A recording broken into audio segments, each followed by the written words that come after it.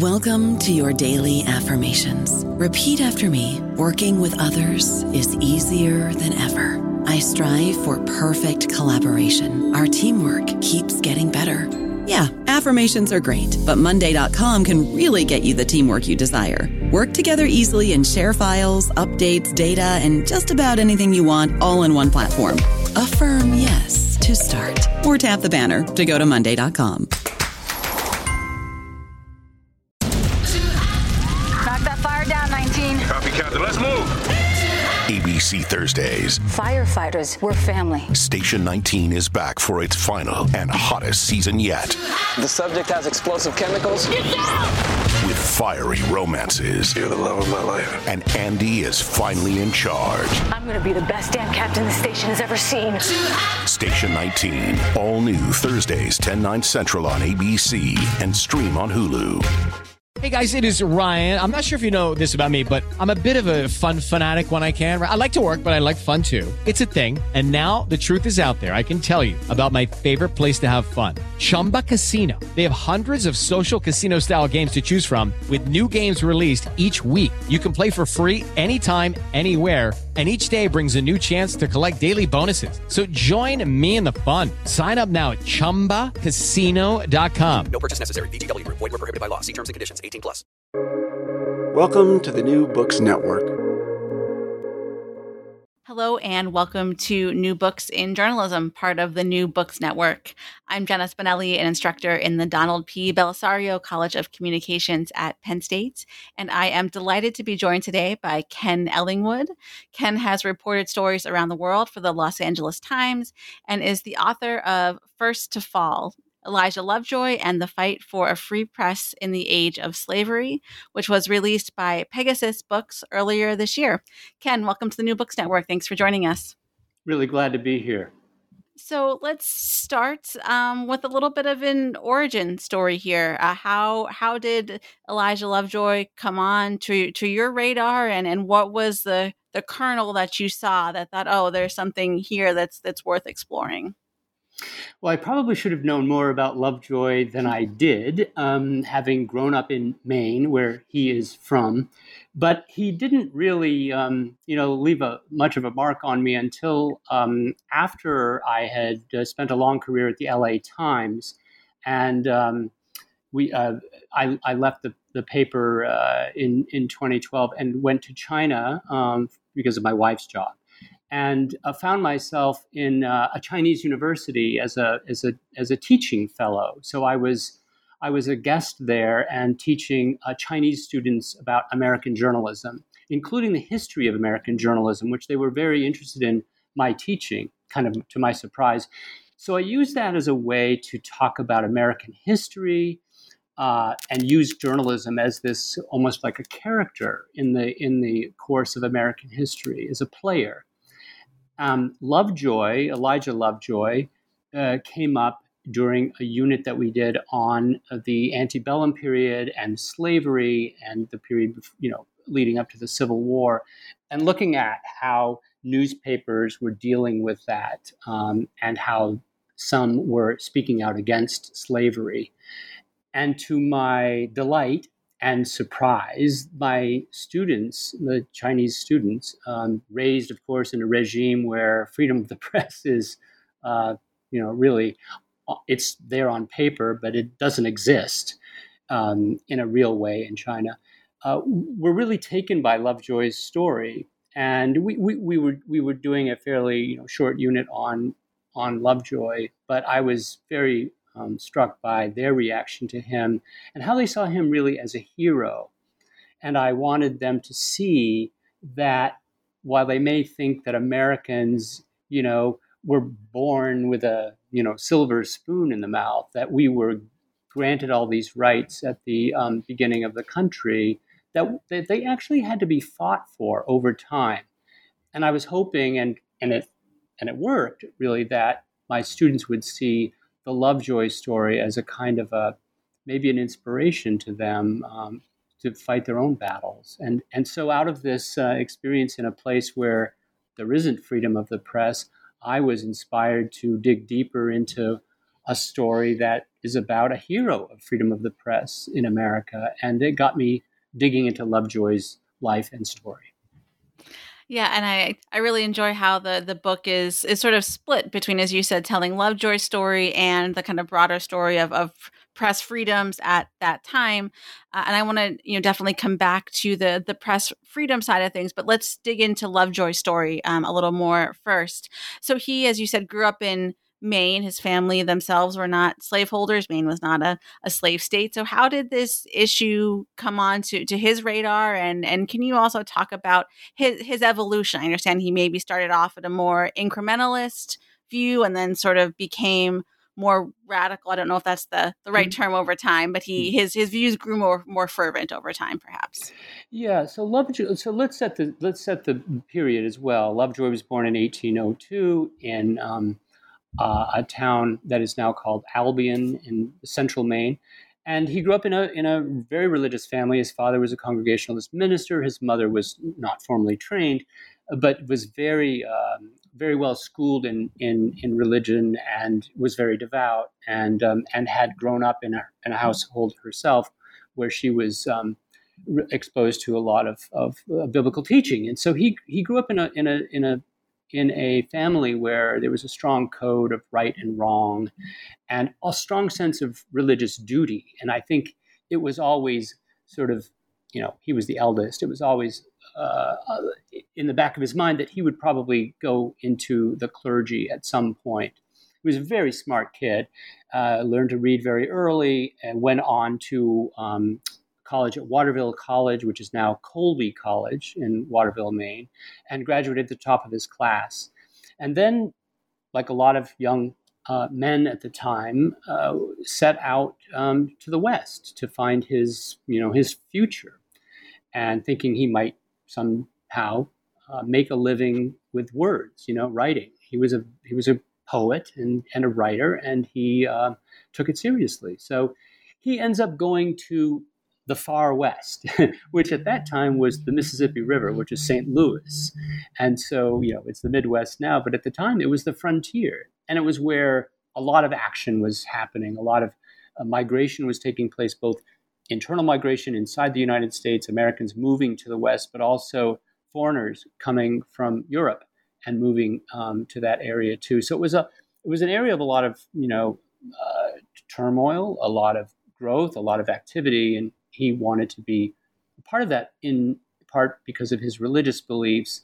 And he believed, as some of his elders back at Waterville College would have told him, that this is an area in need of religious shepherding. He becomes the editor of a newspaper there, a secular newspaper, nothing to do with religion whatsoever. And it was a very conventional newspaper at the time. And it took a very strong political line. It favored the Whig Party at the time, which is led by, embodied by Henry Clay, and he was not particularly interested in the slavery issue at first. And we're talking about maybe the late 1820s, 1830.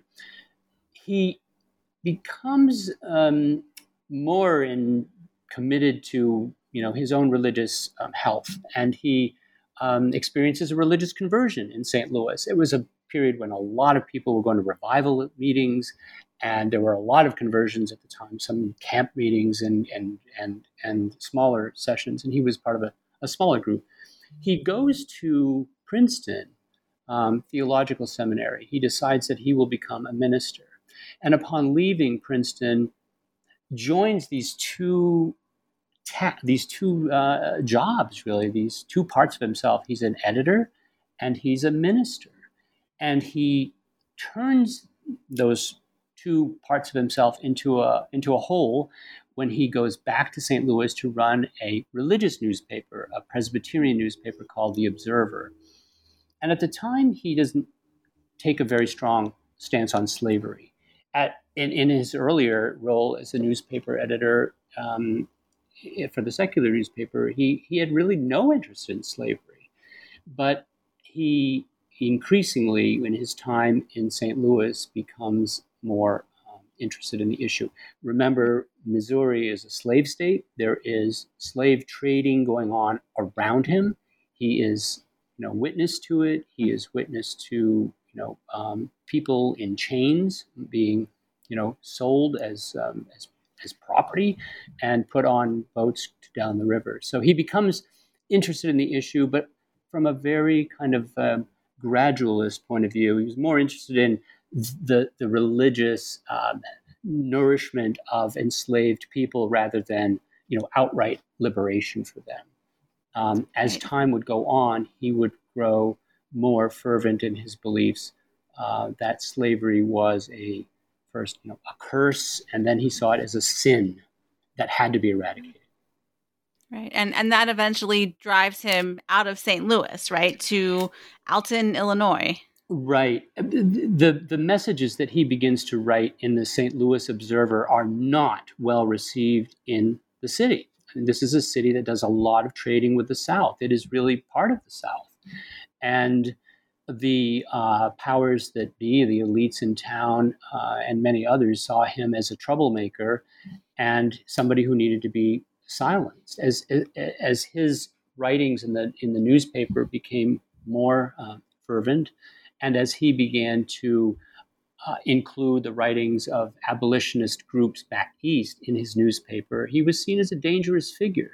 And it bears remembering here that abolitionists in general were seen as wild-eyed radicals. This is not a period yet in the 1830s where, calling for the immediate end of slavery, calling for the liberation of 2.5 million people in chains was something that people were really, other Americans who were really ready to talk about or tolerate. He was harassed, and threatened, and it became clear that he couldn't stay in St. Louis and live to tell about it. He moved with his wife and infant son across the river to Illinois, to the city of Alton. Because Illinois is a free state, he figured that he would be free to write what he wanted to. And because it was a free state, he said at the time that he didn't really see a need necessarily to write about slavery all that much. Well, as it turned out, he did continue to write about slavery. And as it turned out, being in a free state there along the border, right, with the slavery South, was really offered no more protection against the harassment and threats than he had in St. Louis. He was back in the same boat again, under threat, being harassed, and being pressured on many sides by those who wanted him to stop writing about slavery. Right, and this leads to his printing press being destroyed multiple times. Multiple times. He just would not give up. He just wouldn't get the message. On the very day when he is moving from St. Louis to Illinois, he's announced it in the newspaper. He said, "I'm leaving here. I see better prospects on the other side of the river." And he on the very day when he's announced that he's leaving, that a mob trashes his newspaper office. He manages to rescue the press and get it across the river to Alton, where it is destroyed on the riverbank on the Alton side. So his welcome to Alton was, hello, we've now destroyed your printing press, and it's time for you to start again. He would lose 3 printing presses to mob attacks in the next year or so, and each time his allies and friends there, his financial backers, would help him buy a replacement press. And as we're now in 1836 and into 1837, as the mob attacks grew more severe, more threatening, really more dangerous to him, he declined to stop. He declined to what they wanted, which is to stop writing about slavery. They made the same demands in Illinois as they had in St. Louis, and he just refused. He said that it is my right as an American and as a product of God to print what I want to print, and this is what I can do, and I will continue to do it. Right. This I think gets into the free press aspects of some of this. I mean, there is I think this culture that you describe of mobism at the time and people sort of taking the law into their own hands. Can you talk more about what that was like and how common things like what Lovejoy experienced were for people in media at that time? Yeah. First of all, there was no period like this period of the 1830s, and never has been since, when it comes to mob violence, riots, and orchestrated attacks by mobs. The high point was really of that was really the time when Lovejoy was coming under attack himself. He, kind of is an emblem, victim of that. There were many reasons for the rise in mob violence in America. For one thing, there were really no police in a lot of these places. Certainly, where he was out on the frontier, it was really kind of the Wild West. And in other cities as well, there were interethnic rivalries. There were essentially gangs that fought against each other. There were religious-based attacks, but the most common, the most frequent target of mob violence were people who were trying to mobilize sentiment against slavery. Abolitionists were the leading target, and so you've got this person speaking this belief in a place where it's unpopular at a time when the incidence of mob violence is at its absolute peak in American history. And so that's, needless to say, a pretty bad combination of factors. And he's alone. So he wasn't the only one to suffer, these attacks. As I said, there were anti-slavery activists even in the North, even on the East Coast. It is easily forgotten or overlooked that there was a lot of pro-slavery sentiment in the North as well, just as racism as well. And so there were a lot of people who wanted in the North who wanted abolitionists to to be quiet, just as there was a lot of support for the anti-slavery movement in the North. But I think Lovejoy shows, at least where he was geographically, that there was really little difference between being in a slave state and being in a free state when they were both really so close together. It was a pretty rough time. Right. So if I could pause the historical narrative here for a second and bring us to the present, people who talk about things like cancel culture, for example, often talk about Twitter mobs and these types of things. And it feels to me that word mob is chosen very deliberately to kind of evoke some of what you were just describing. I mean, knowing this history that you do and about what, things that people like Lovejoy went through, how do you think about, people talking about, mobs in this kind of present day social media context? Well, I'm a journalist and a First Amendment fan, and I tend to err on the side of expression. There's quite a difference between saying something on social media and attacking somebody's body or home, which is what he was facing at the time. So, what concerns me more in the present day context, I would say, as a journalist and as somebody who has lived and had a career that was built on freedom of the press, is the climate that we have seen develop around looking at journalists as the enemy. We've just endured a presidency where journalists were supposedly the enemies of the people, and where people who are free and independent journalists are denigrated as fake news, and where the whole point of independent journalistic inquiry is seen in some ways as unpatriotic, and that's what worries me a lot more. To be honest, it's that the practice of journalism.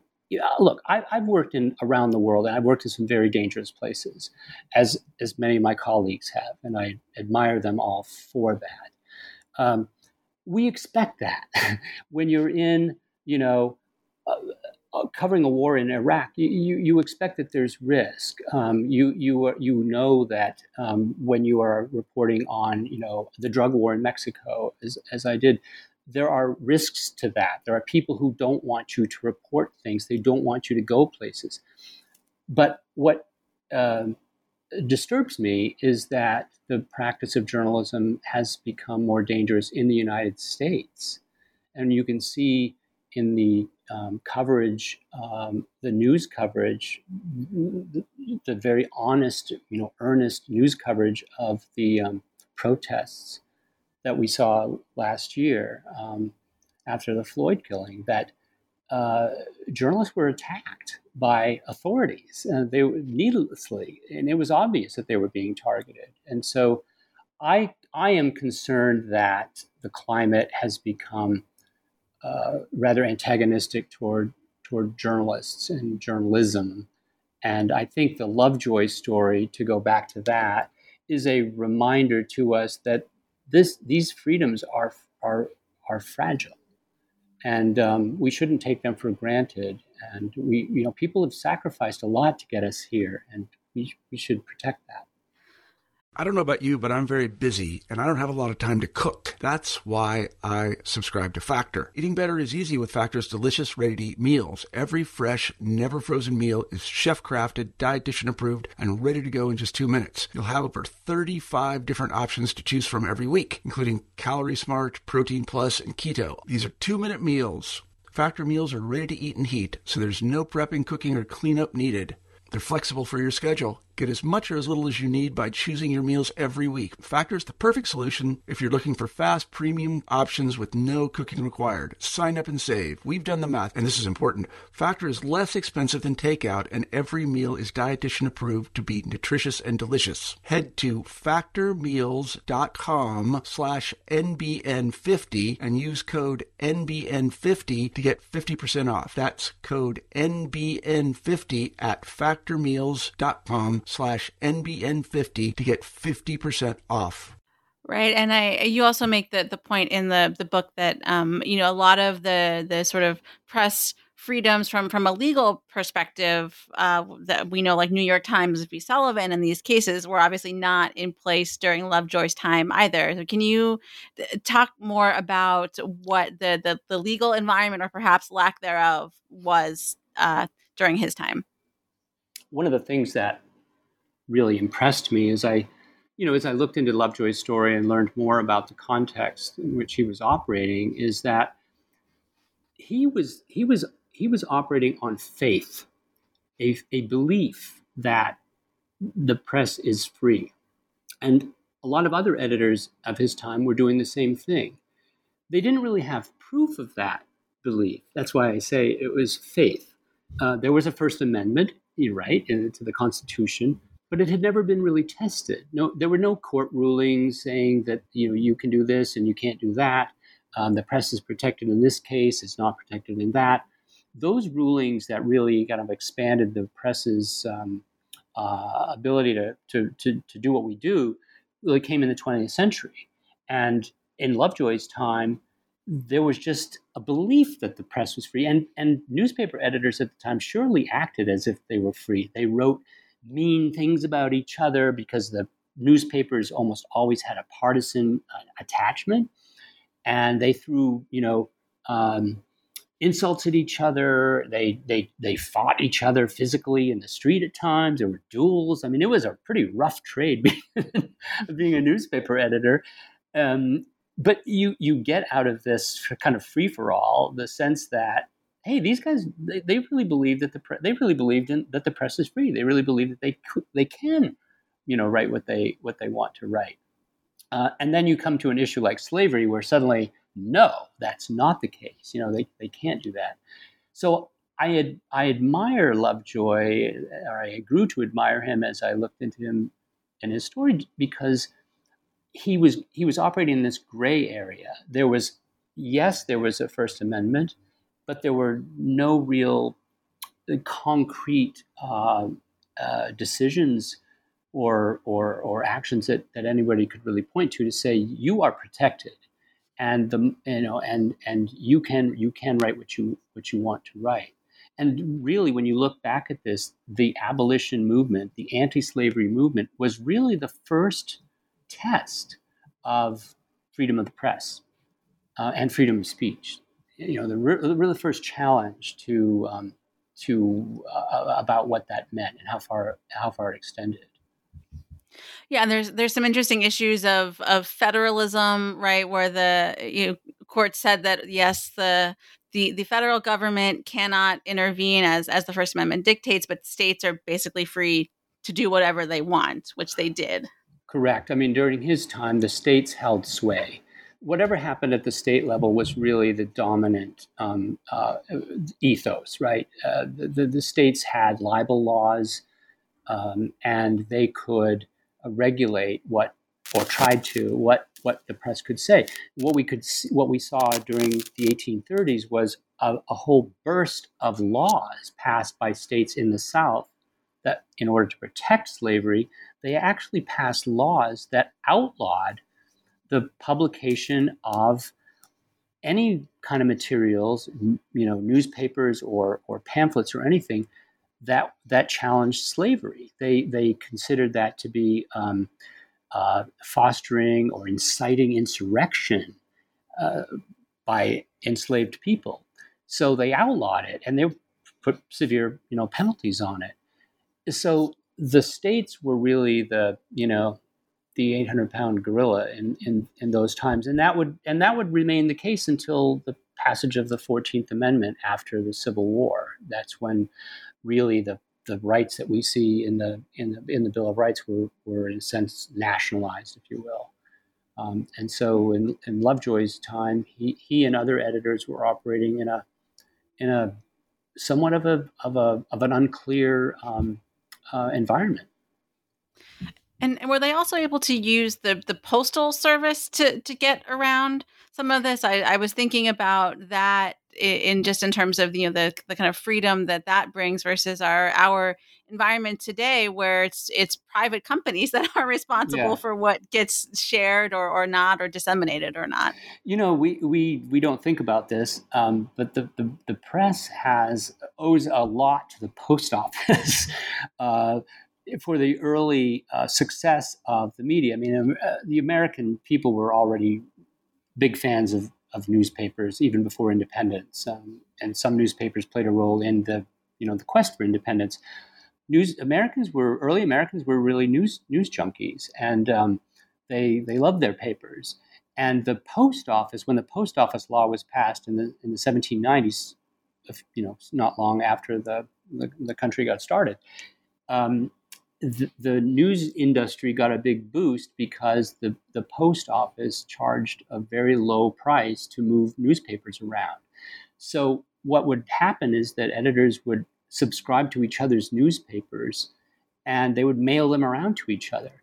So you'd have newspapers, bags and bags of newspapers stacked on wagons being moved around this new and expanding country from one end to the other.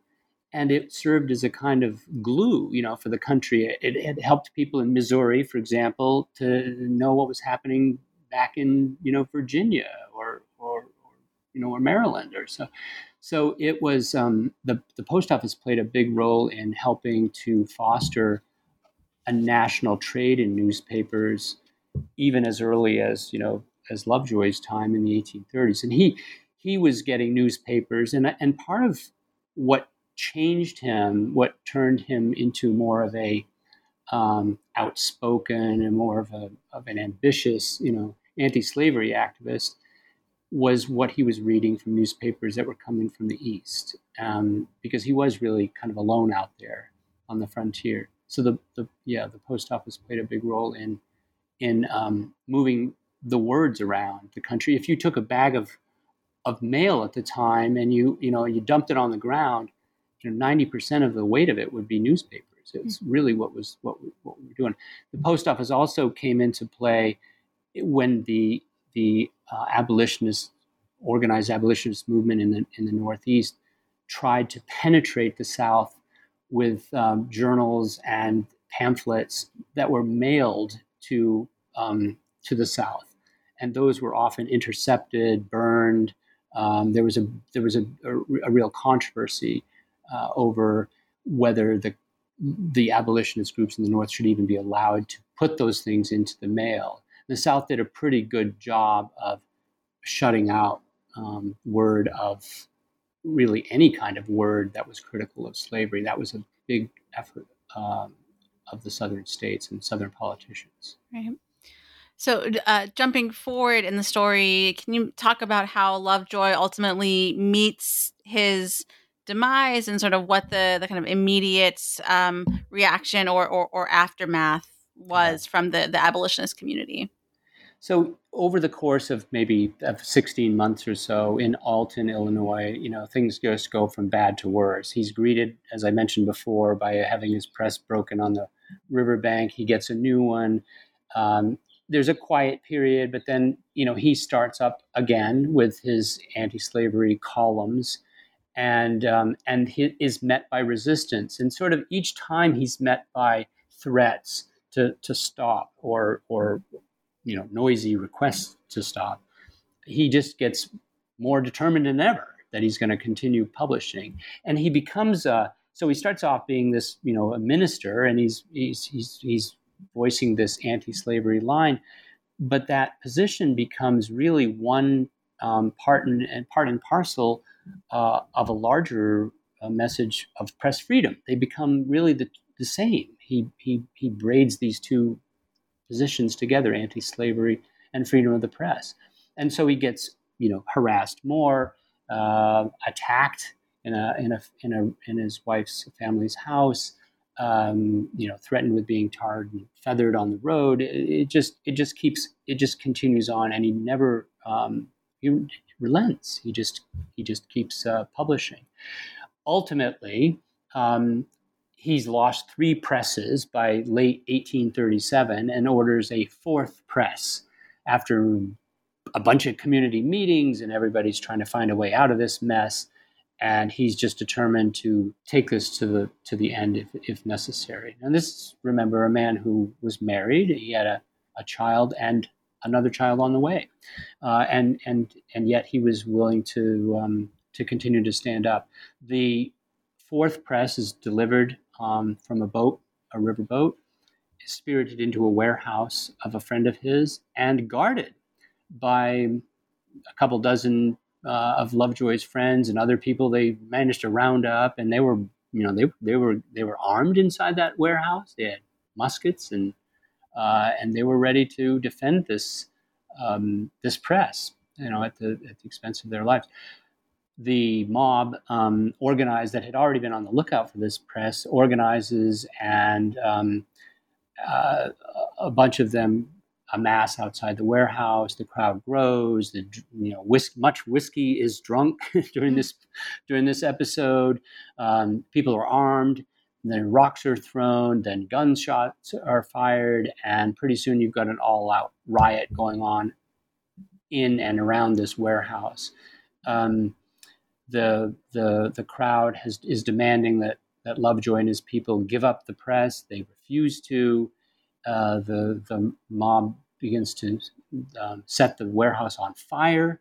So now Lovejoy and his people are besieged inside a burning building, and he emerges from a door on one end of the warehouse, armed, to sort of clear the person who's setting fire to the roof on a ladder. But as Lovejoy comes out of his building, or out of his friend's building, the warehouse, he's hit with multiple gunshots fired by at least 2 gunmen who were part of the mob, who stationed themselves outside the door. He stumbles back inside the warehouse, recognizes that he's been hit, and falls dead inside the warehouse. His friends surrender at that point. It's obvious that this thing has gone far enough, and the crowd outside, storms the warehouse. They get the press that they were looking for, and they smash it to bits. And Lovejoy is, converted in a sense from this, fairly obscure figure out on the frontier, fighting a losing battle, I suppose, on his own, to becoming a martyr. He is becomes the really the first martyr to the free press in America. And in the North, it really triggers a reaction that was quite emotional. People were horrified that a newspaper editor would be killed for the words that he was writing, and it was a bit of a wake up call for Northerners that the rights that they, and I'm talking about white Northerners now, the rights that they took for granted or assumed that they held were being threatened by the South as well, by this idea that one can't speak out against slavery, that there were some limits to the freedom of speech in the press that they believed were, ironclad in the First Amendment. So it mobilized people.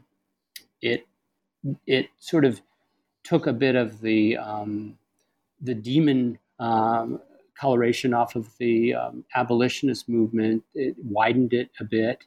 And most of all, I would say that it served to expand or promote a modern view of what journalism and the press should be in America, which is to say, a place where you can write and publish unpopular views, and that's part of the democratic discourse. That's part of what we do.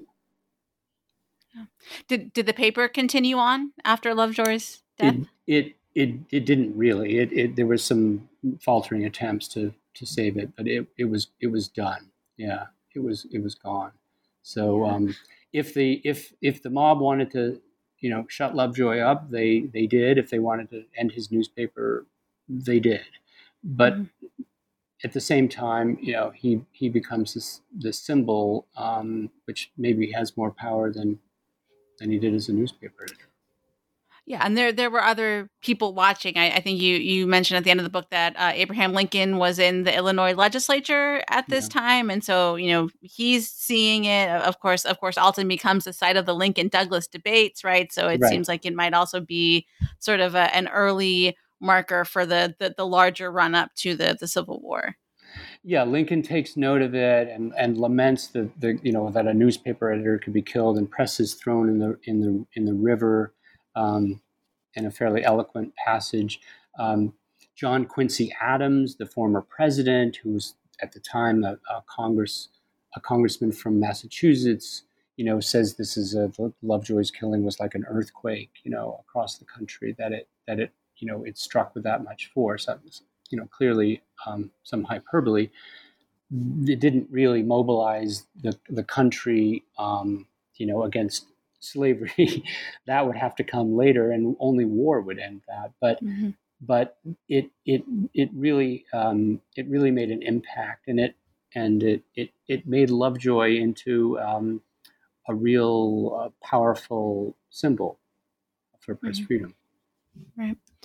So the other aspect, thinking about press during Lovejoy's time and what has evolved since, and you talk a little bit about this in the book. There's this, as you said, there was this it was a partisan press. Newspapers had a particular point of view, and then of course that has evolved into what we've come to know as objective journalism. And now there's some within the academy and within parts of the profession saying that maybe it's time to go back to a more partisan press model. So knowing what you know about Lovejoy's time and your own experience, of course, with the Los Angeles Times, what do you think about that? Or, where do you sort of see things going moving forward?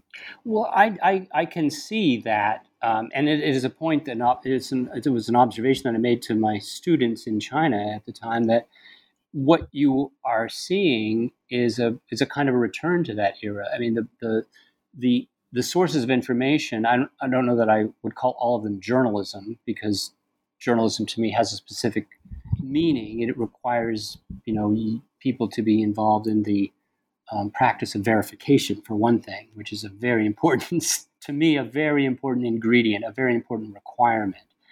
But you can see that at least the American audience for media is certainly being fragmented by ideology and by partisan beliefs. I'm, I guess, an old school type in that I continue to believe that our democracy is best served by, a free and independent press, obviously, but one where, you can depend on the fact that the information has been verified, and that there has been a great deal of care taken to make sure that this is complete and thorough and free of bias. I'm just not. I just don't think I'll ever give up on that belief. Right. Yeah, no, fair enough. And it is, I think it will be a debate for years, if not longer, to come in the industry moving forward. I don't know that, when you look back on the time of the partisan press, I'm not sure that anybody would necessarily consider that a golden age of American journalism. There was a lot of meanness. There was a lot of kind of gratuitous, just hurling of insult and all that. But while it was important that the country go through that stage in order to solidify what it wanted as a press, I don't think that we pine for those days. Right. Yeah. And it's a completely different media landscape too, with social media and the whole other thing. We could spend another hour talking about that. Yeah. But so Ken, if folks, I certainly hope that they'll read your book and learn more about Lovejoy's story. Are there other resources you would recommend for folks who want to learn more about journalism during this kind of abolitionist era? There's a character in the book who's kind of a co-star, and his name is James Burney. And I struggled, I have to say, as in writing the book, with how big a part to give him, because he's a terrific character. And he was doing the same thing Lovejoy was doing, but he was doing it in Cincinnati. And he ends up becoming a rather interesting character in a different way, in that he survived some of the same kinds of attacks that Lovejoy didn't survive. And he goes on to become a political figure. He takes his anti-slavery activism into politics. He runs for president twice. And he may have spoiled the election in 1844. I mean, he may have been the spoiler in as a third party candidate. And I think that Burney's a great story to look into, and he's evidence that there were people at the time. Needless to say, William Lloyd Garrison is probably the most famous during Lovejoy's time. Later, Frederick Douglass is absolutely well deserved for all the praise that and attention he gets. He wasn't yet active as an editor during Lovejoy's time, but in the 1830s, there were other editors who were trying to use newspapers to fight against this pernicious institution of slavery. And I think it's a pretty rich field. I was pleased to see as a storyteller that the Lovejoy story hadn't been told for quite a long time and had not been told in a modern way that I wanted to tell it. I think it reads like a modern day narrative story, and so Lovejoy, has been overlooked for a long, long time. But I think he deserves the attention, and there are other editors out there who deserve the same kind of praise and support.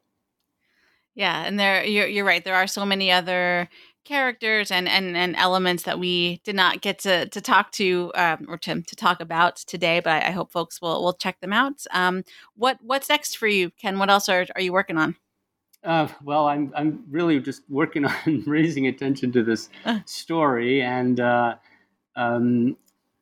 hoping that people will see in Lovejoy's story a reason to care about the climate that journalists face now. You asked me earlier about resources. I think some of the resources that I would hope people would look into are those having to do with the current, climate of press freedom. The Committee to Protect Journalists is one. There are various press freedom organizations out there that put out really good material and keep track of the kinds of attacks on the press that we've seen in recent years.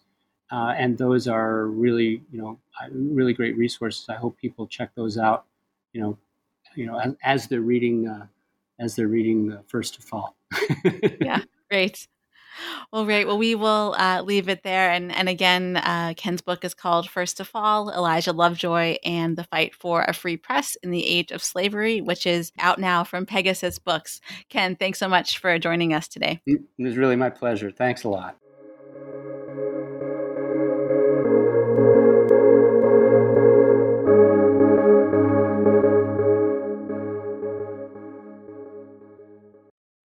With the Lucky Land Slots, you can get lucky just about anywhere. This is your captain speaking. We've got clear runway and the weather's fine, but we're just going to circle up here a while and get lucky. No, nothing like that. It's just these cash prizes add up quick. So I suggest you sit back, keep your tray table upright, and start getting lucky. Play for free at LuckyLandSlots.com. Are you feeling lucky? No purchase necessary. Void where prohibited by law. 18+ terms and conditions apply. See website for details.